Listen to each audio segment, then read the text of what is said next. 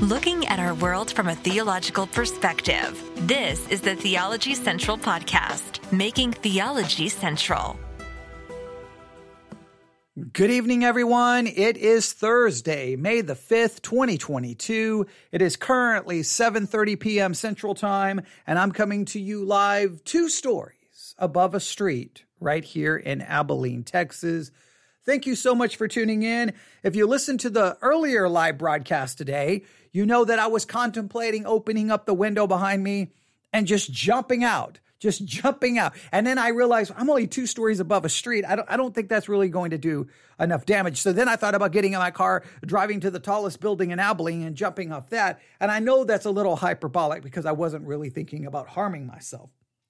But I was using that illustration because I was extremely frustrated about a number of things related to biblical hermeneutics, just a whole host of things. So I spent over an hour talking about biblical hermeneutics, church history, the Reformation, the idea of a magisterial authority who can hand down authoritative interpretation versus, well, I guess every individual becoming their own pope. All of the different issues that have arisen in the history of hermeneutics. We talked about 5 different systems of hermeneutics. Yes, it was an interesting, I can't say it wasn't a teaching. It was more just, hey, I'm frustrated. Do you want to listen to me talk about it for an hour? I don't know. That's probably not the best way to do a podcast, but the one thing I've always loved about this is about the Theology Central podcast is really whenever I go live. I mean, there's certain things you probably kind of have come to expect. There's certain perspectives, that I have. There's certain ways that I speak, but I think you can agree that you never really know exactly what we're going to talk about because we talk about so many different things from Bible study, theological discussion, hermeneutics, talking about what's going on in the church, talking about what's going on in the culture, to news commentary. Literally, you never know. And that's probably the fact that we just do so many different things is probably why we produce so many episodes a year. I mean, we get close to like 900 episodes a year. That's a pretty amazing number. And some will say, well, yeah, you put out a lot of quantity, but you don't put out much quality. Okay, I'm willing to accept any criticism, but when you are producing that many programs, I guess my feeling is I could sit here and edit and produce and try to make it all professional, but I just like the idea of a real person who is a sinner, who is still trying to figure out the Christian life for myself, sitting in front of a microphone 2 stories above a street in Abilene, Texas, or sometimes sitting in an empty sanctuary in the middle of nowhere, Texas, just talking about the Christian life, doctrine, theology, and the most real, organic way possible with all of its flaws, with all just everything that comes with it. And either you like that or you hate that. But there are plenty of those very polished, produced, edited. They have producers. They have they have everything. There's plenty of those. So is there room for something a little bit different? Maybe, maybe not. But I say all of that because we're going to move from kind of my frustration about biblical hermeneutics, which we talked about earlier, to, returning to kind of an issue within biblical hermeneutics. One that is very, very important. Remember, I don't remember now, maybe it was last week, I don't even remember, but if you go back into if you look under our series, our series on hermeneutics, which is available on the Church One app or the Sermons 2.0 app, if you look up Theology Central, or if you download the Church One app and just select us as your broadcaster of choice, it'll turn the Church One app into Theology Central. You'll see all of our different series. If you go under hermeneutics, I think you'll see a 2-part mini-series on law and grace, a contrast of law and grace. And in part 1, I introduced it by reading the following words. Listen carefully. In the study of the Holy Scriptures, as indeed in any other study, it is of paramount importance to distinguish carefully between things that differ and the study of the Holy Scriptures, or in the interpretation of the Holy Scriptures, that's my words. Indeed, in any other study, it is of paramount importance to distinguish carefully between things that are different or things that differ.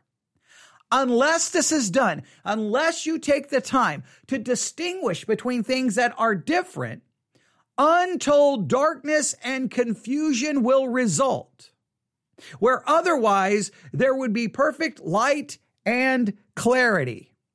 Now, if you didn't take anything away from that 2-part mini-series on law and grace, if you didn't take anything away from that other than that quote, well, then I think you still benefited from it. And if you don't take anything away from this current mini-series that we are doing right now on a different thing, on something else that we're trying to show the difference between and trying to distinguish carefully between these things that differ. If you only take away again from that quote, you've benefited from it greatly. So let me read it to you one more time. In the study, in the interpretation of the Holy Scriptures, as indeed in any other study, it is of paramount importance to distinguish carefully between things that differ. Unless this is done, untold darkness and confusion will result, where otherwise there would be perfect light and clarity. And untold darkness and confusion have arisen over the subjects of law and grace. Now, I'm going to change it to what we're studying tonight. Listen, untold darkness and confusion have arisen over the subjects of position and practice. We have to distinguish between the difference between our position in Christ and our practice as Christians. They are completely different. And for some weird reason, not only do Christians seem to confuse and confound these principles, many behind the pulpit, whether intentionally or unintentionally, creates much confusion that leads to discouragement, depression, frustration, irritation. I will use a popular word, deconstruction. Because some people come to the conclusion Christianity doesn't work. It's a lie. It's a sales pitch that doesn't work. They promise all of this and it does not deliver. Look at 2,000 years of church history. Clearly, it doesn't deliver. And the reason they come to that conclusion is because they have not been taught, they have not been brought to an understanding of the difference between one's position in Christ and one's practice. So that is what we have been working on. Now, what we're using to try to do this is we're using a 1-year discipleship guide by David Cloud. Don't agree with all of his teaching, but he does an interesting job, at least bringing this up in his discipleship guide, which it's like a 1-year discipleship course, I think is what it's called. And what I like about it is that he believes, obviously, and perceives that there is a great need for someone who's a brand new believer. Like, hey, you're a brand new believer? Okay, here's a discipleship course. You're going to spend a year being discipled. And one of those key subjects is you need to know the difference between position and practice. Not only do I believe this is essential for all discipleship programs, I think this is essential for every church member class. If you have a new church member class, this is essential for every Sunday school class. It's essential for preaching. It's essential for everyone who's been a Christian for 25 years to someone who's been saved for 15 minutes. They need to know the difference between their position and their practice. If not, untold confusion and darkness will occur. If they understand it, I think they'll find clarity, they'll find light, I think they'll find peace, they'll find spiritual rest, they'll find spiritual encouragement, and I believe some kind of spiritual hope. You may think that's all hyperbole, you may think that that's a sales pitch, but I will stand by that so many problems arise from not knowing the difference. All right, so we're going to do a little bit of review. All right. And I don't apologize for that because, sometimes I make the mistake of reviewing too much and I feel bad. In this particular case, I'm not going to feel bad because I think this is of such importance that to hear it, I hear a little bit of it again, will not hurt you. Now, the discipleship course begins by giving a number of passages of Scripture that they obviously feel are essential in understanding this subject. So let's look at all of them. The first one is Ephesians chapter 1. Ephesians chapter 1, verse 3. Ephesians chapter 1, verse 3. I'm going to take a drink of water really quick.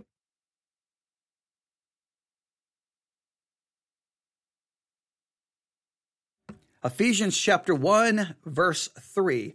Ephesians chapter 1, verse 3. It's great to have a cough button right there on the microphone, isn't it? It's great. All right, Ephesians chapter 1. Sometimes I forget to push the button, but it's right there.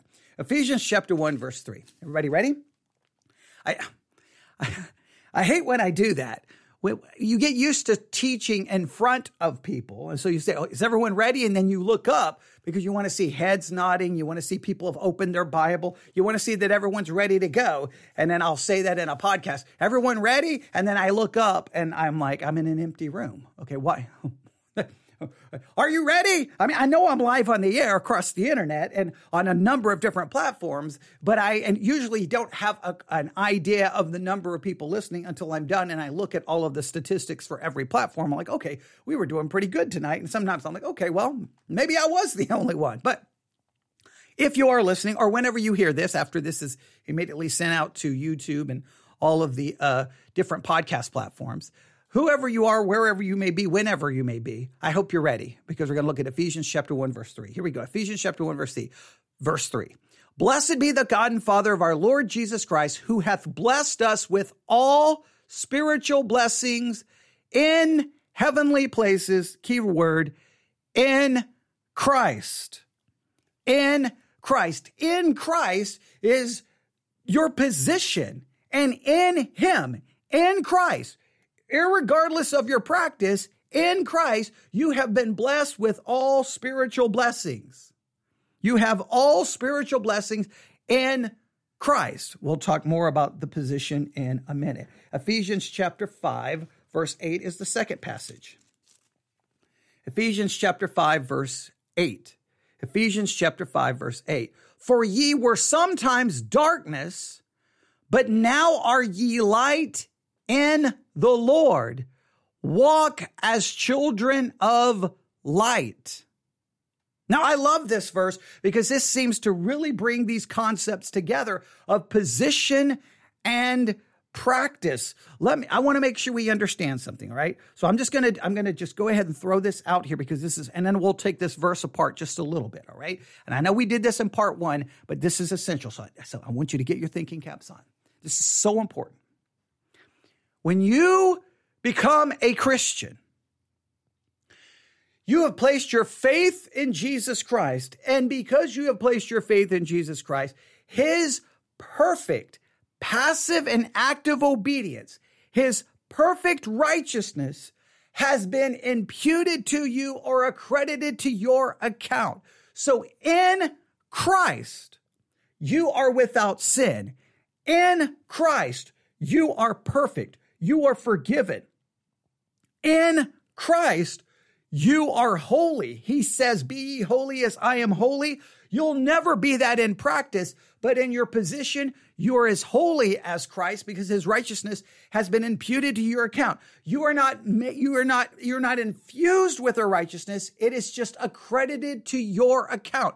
You're declared to be righteous. You're declared to be holy. You're declared to be godly. You're declared to be a faithful servant because in Christ, everything that was, and think of it this way, everything that Christ did, everything that He accomplished, it is credited to be yours. So in Christ, you are holy, you're perfect, you are forgiven. Listen to what I'm about to say. In Christ, in your position, you are a new creature. Old things are passed away. All things have become new. In your position, in your practice, that is not true. The confusion is preachers preach it as if it is true in practice which is the most ridiculous thing I've ever heard, unless you believe in the complete eradication of the old nature and the complete eradication of one's depravity. But as long as you live on this earth, as long as you live in your body, I'm slapping my arm, your depravity, your flesh, your sinful nature remains. So therefore, clearly in practice, everything hasn't become new and not all the old is gone. But in your position, it is 100% true. In my position, I am holy, I am perfect, I am righteous. In my practice, I am a sinner with a sinful nature who will sin and will continue to sin for the rest of my existence on earth. The Christian life is best described or best defined as this. The Christian life is the impossible, never-ending task of seeking to live out and practice what is true in my position. I seek to live out and practice what is true in my position, which is holy, righteous, godly, obedient. Right? And so many times people take scriptures like the Sermon on the Mount, and we see that as like, well, hey, I've got to live this out, and this is going to prove that I'm saved. That's a horrible way of looking at it, because you can't look to your practical righteousness to prove your position. Your position is based off an imputed righteousness. Your practical righteousness cannot prove an imputed righteousness. If you're looking to your practical righteousness to prove your salvation, you're not looking to an imputed righteousness. You're looking to an infused righteousness, which then throws out the entire Protestant Reformation and returns you right back to Rome. Okay. So no, my salvation is based off my imputed righteousness. My position in Christ is eternal. It is secure because it has nothing to do with my behavior or my actions. I seek to live out what is true positionally, be out of a position of gratitude, of love, because of what God has done to me positionally should motivate me to live out in practice, not to prove something, but to show gratitude and love. So let me say it again. The best definition of the Christian life is the Christian life is the never-ending and possible task of living out in practice what is true in my position. The Christian life is the never-ending and possible task of living out in practice what is true of my position in Christ. Right? Now, I say all of that because Ephesians 5:8 brings it all together. For you were sometimes darkness. That's true. I was depraved in darkness, dead in my trespasses and sins. But now are you light in the Lord. In my position, I'm perfect. There's light. There's no darkness at all. In my position, there is no darkness. There is no corruption. There is no sin. There is only holiness, godliness, and perfection in Christ. But then note right here, walk as children of light. See, I am light in Christ. Now I seek to walk as a child of light. I seek to walk out practically what is true in my position. That is Ephesians 5:8. I absolutely love that verse because it brings all of it together. Let's go to Hebrews 12. Now, I know we're spending way too much time reviewing, but that's okay. Hebrews 12, verse 6. Hebrews 12, verse 6. For whom the Lord loveth, he chasteneth, and scourgeth every son whom he receiveth. If you endure chastening, God dealeth with you as with sons. For what son is he whom the Father chasteneth not? But if you be without chastisement, whereof all are partakers, then are ye bastards and not sons. Now this speaks of our practice. In my practice, I may sin. I will sin. I will fall short, and there will be times of chastisement. But that I'm still a son. I may have hurt the Father. My fellowship with the Father may be greatly hindered, but I am a son because my sonship, my relationship is based off an imputed righteousness, has nothing to do with my practical righteousness. All right? So we looked at all of those verses, all right? I'm not going to go back through all of that. We spent a considerable amount of time discussing the difference between relationship and fellowship, right? Relationship and fellowship. My relationship with God is based off what Christ did alone, and is completely based off the work of God. God chose me, elected me, adopted me, saved me, imputed Christ's righteousness to me. Has nothing. My relationship is eternal. It is secure. It cannot change based off what I do. Nothing I can do can change my relationship with the Father. However, my fellowship is based off what I do, and that can be changed, that can fluctuate, that can be moved based off my obedience or disobedience, my repentance or my lack thereof. I can be in a perfect relationship with the Father, but I can have broken fellowship. That is fellowship is based off my actions. Think of it this way. Relationship is based off the work of Christ. Fellowship is based off my works. And my works don't prove my relationship because my relationship is based off an imputed righteousness. I think that's so very important. So we spent the whole time talking about that. Now, we're going to spend just this evening, the rest of the time. Yeah, we only really have one section to work on. We're going to look at position and practice, standing and walk. So we've looked at relationship and fellowship. Now we're going to look at position and practice, standing and walk. All right, this is from the 1-year discipleship course. Let's read it word for word. Another way to describe this position and practice or standing and walk. Another way to describe this is position and practice or standing and walk. Consider the book of Ephesians. The first 3 chapters describe the believer's new position or standing in Christ, whereas the last 3 chapters describe his practice or walk in this world. Listen to that again. The first 3 chapters of Ephesians describe the believer's new position or standing in Christ. The last 3 chapters describe his practice or walk in this world. The key phrase in chapters 1 through 3 is in Christ. In fact, we can look at them. Okay, go to back to the book of Ephesians. You may want to just mark these. Ephesians 1:1. Paul, an apostle of Jesus Christ, by the will of God, to the saints which are at Ephesus, and to the faithful in Christ Jesus. Look at verse 3. Blessed be the God and Father of our Lord Jesus Christ, who hath blessed us with all spiritual blessings in heavenly places in Christ. Look at verse 10.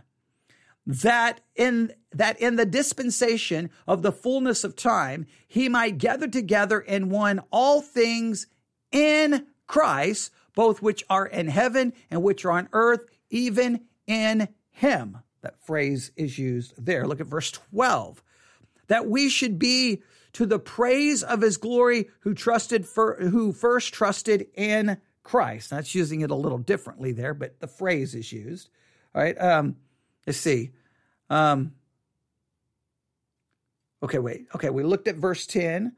We looked at verse 12. Okay, now let's look at verse 20, I believe, which he wrought in Christ when he raised him from the dead and set him at his own right hand in heavenly places.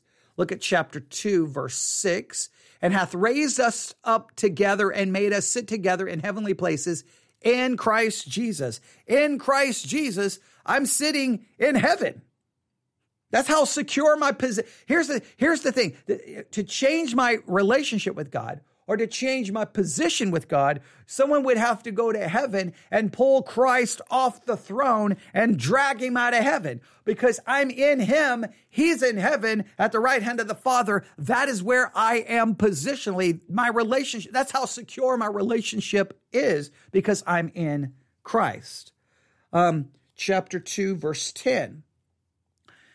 For we are his workmanship, created in Christ Jesus unto good works, which God hath before ordained that we should walk in them. Let's look at verse 13. But now in Christ Jesus, ye who were sometimes were far off are made nigh by the blood of Christ. I'm brought nigh because I'm in Christ. Look at chapter 3, verse 6. Chapter 3, verse 6. That the Gentiles should be fellow heirs and of the same body and partakers of his promise in Christ by the gospel. And then chapter 3, verse 11, according to the eternal purpose which he purposed in Christ Jesus our Lord. Now, not all of those phrases maybe specifically speak of our position, but the phrase in Christ is used over and over and over. All right. Now, back to the discipleship course. And I quote, in God's eyes, the believer is in Christ. He is forgiven, justified, declared righteous, redeemed, adopted, and given eternal life. The believer is blessed with all spiritual blessings and heavenly place in Christ, Ephesians 1:3. This new position is not based on the believer's works. It is God's free gift in Christ, Ephesians 2:8 through 9. The price was Christ's own blood, Ephesians 1:7. Therefore, the new position is sure and unchanging. In chapters 4 through 6, the subject changes to the believer's practice in this present world. The key word here is walk. And you can see this. Go to Ephesians chapter 4, verse 1. Ephesians chapter 4, verse 1. Therefore, let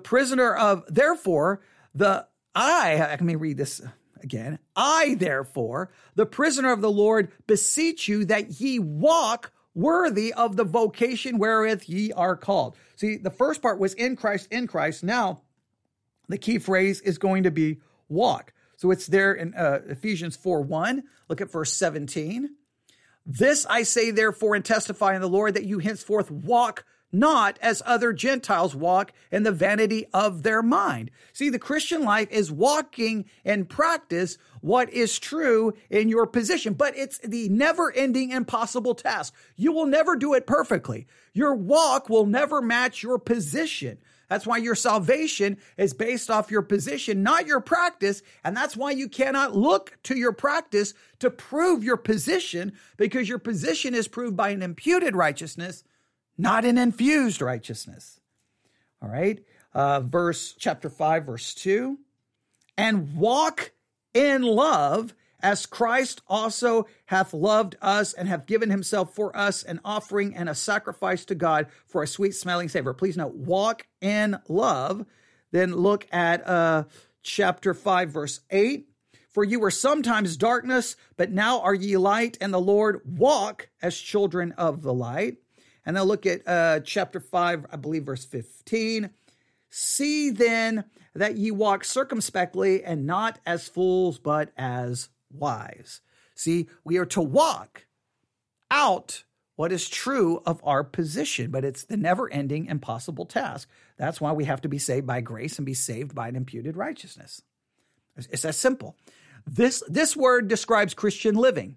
If the believer doesn't walk in obedience, he does not have fellowship with the Lord. If he walks in sin, he displeases the Lord and grieves the indwelling Spirit, Ephesians 4:30.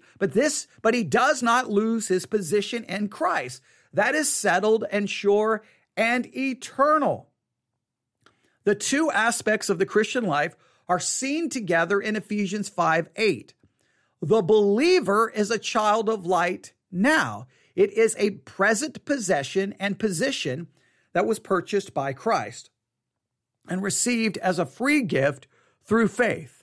Since we are children of light, we should walk as children of light. In other words, since we are saved and have eternal life and are children of God, we should live like it. We should. We don't always. We fall short continually. What drives me crazy is when people want to make this somehow, hey, you got to look at your life and that's the proof of your salvation. My practice cannot prove an imputed righteousness. It's imputed. It just declares me to be that which I'm not in practice. That's the whole point of being saved by grace alone, through faith alone, because of Christ alone, by an imputed righteousness. All right? Now, here's some concluding remarks. Listen carefully. Number one, if the believer does not understand things, he can become very discouraged and confused when he sins. Those who believe that a born-again child of God can lose his salvation do not understand this clear teaching of Scripture. Yeah, I put it this way. If you don't understand, you can become very discouraged and very confused.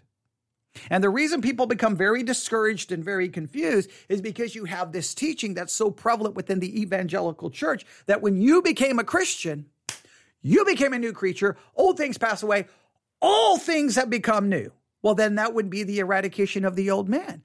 That means I should stop sinning. And there's almost this teaching within the Christian world that you now have the power of God to stop sinning. You can now obey God. Well, then I should stop sinning. No, I'm still got a sinful nature and will continue to sin. I should not excuse it. I have to deal with the ramifications of it. But I am saved not because of what I do. I'm saved because of my positional standing, which is based off an imputed righteousness. So you're still going to sin. You say, well, how can I still sin? Because you still have a sinful nature.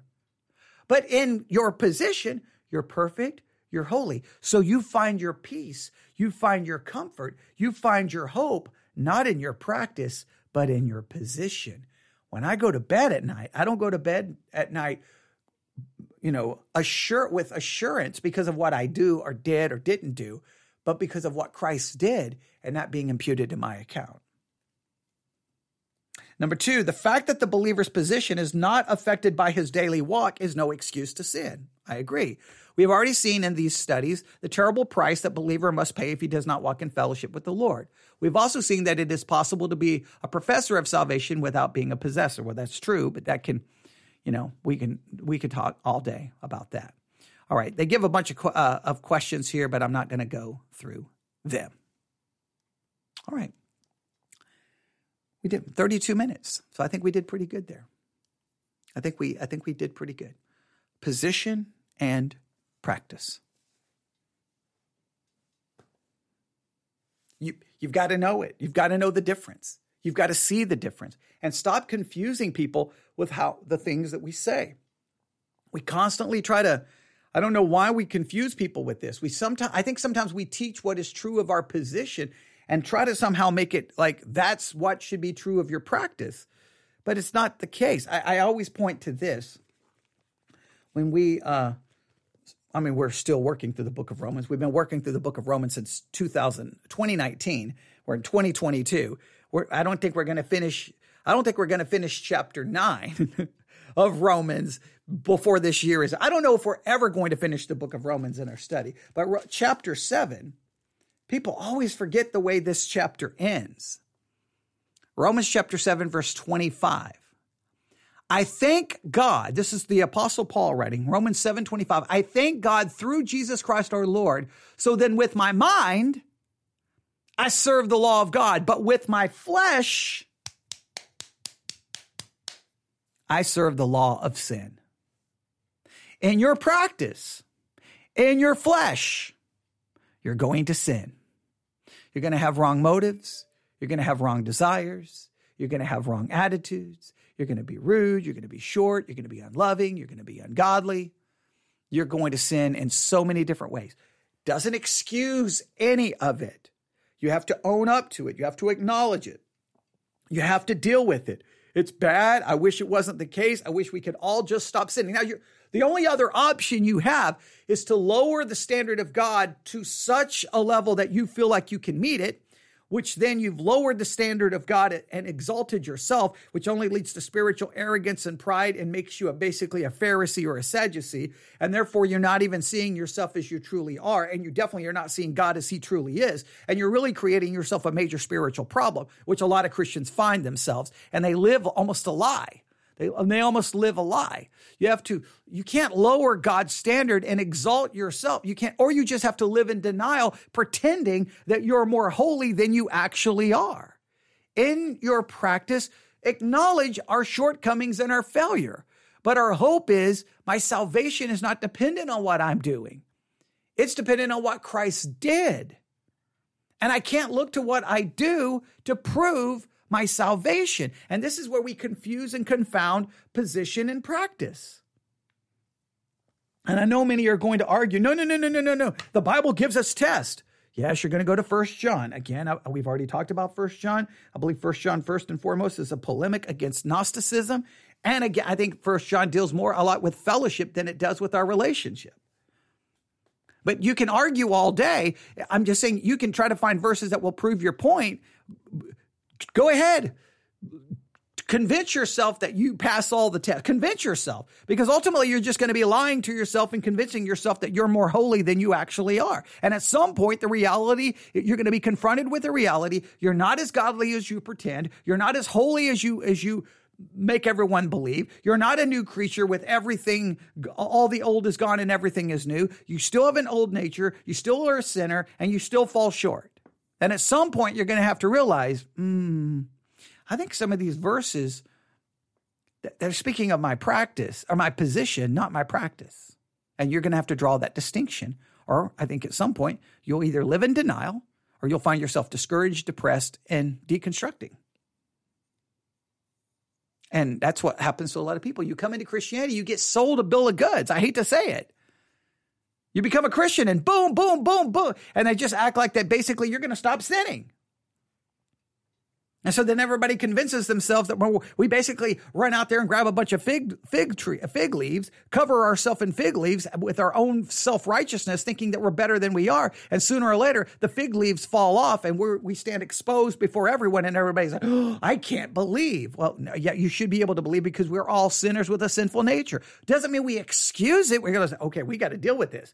We got to deal with it. Let's deal with it. Let's do repentance and restoration, and let's get you back to where you need to be to serve God.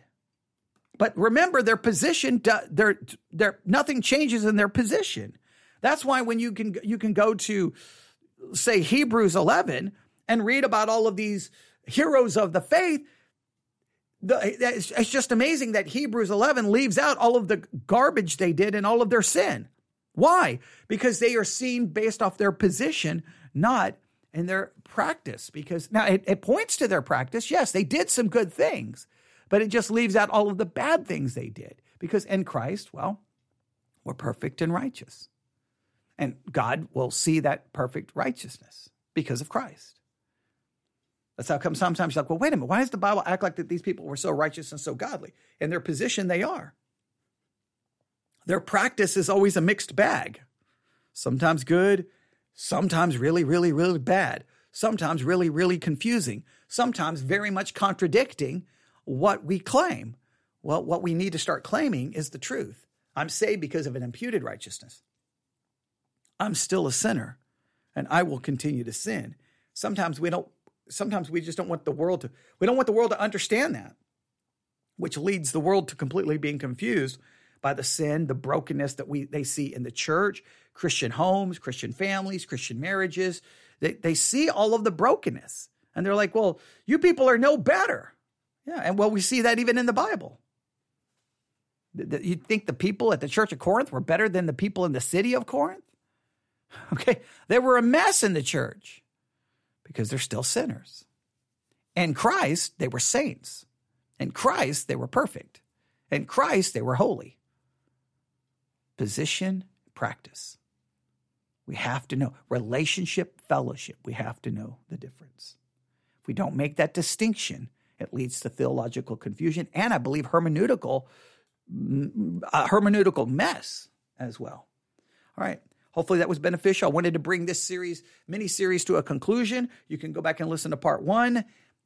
There you have it. We've talked about the distinction between law and grace. We've now looked at the distinction between position and practice. May God bless you as you consider these things. You can email me anytime, newsif@yahoo.com, newsif@yahoo.com. Everyone have a great evening. God bless.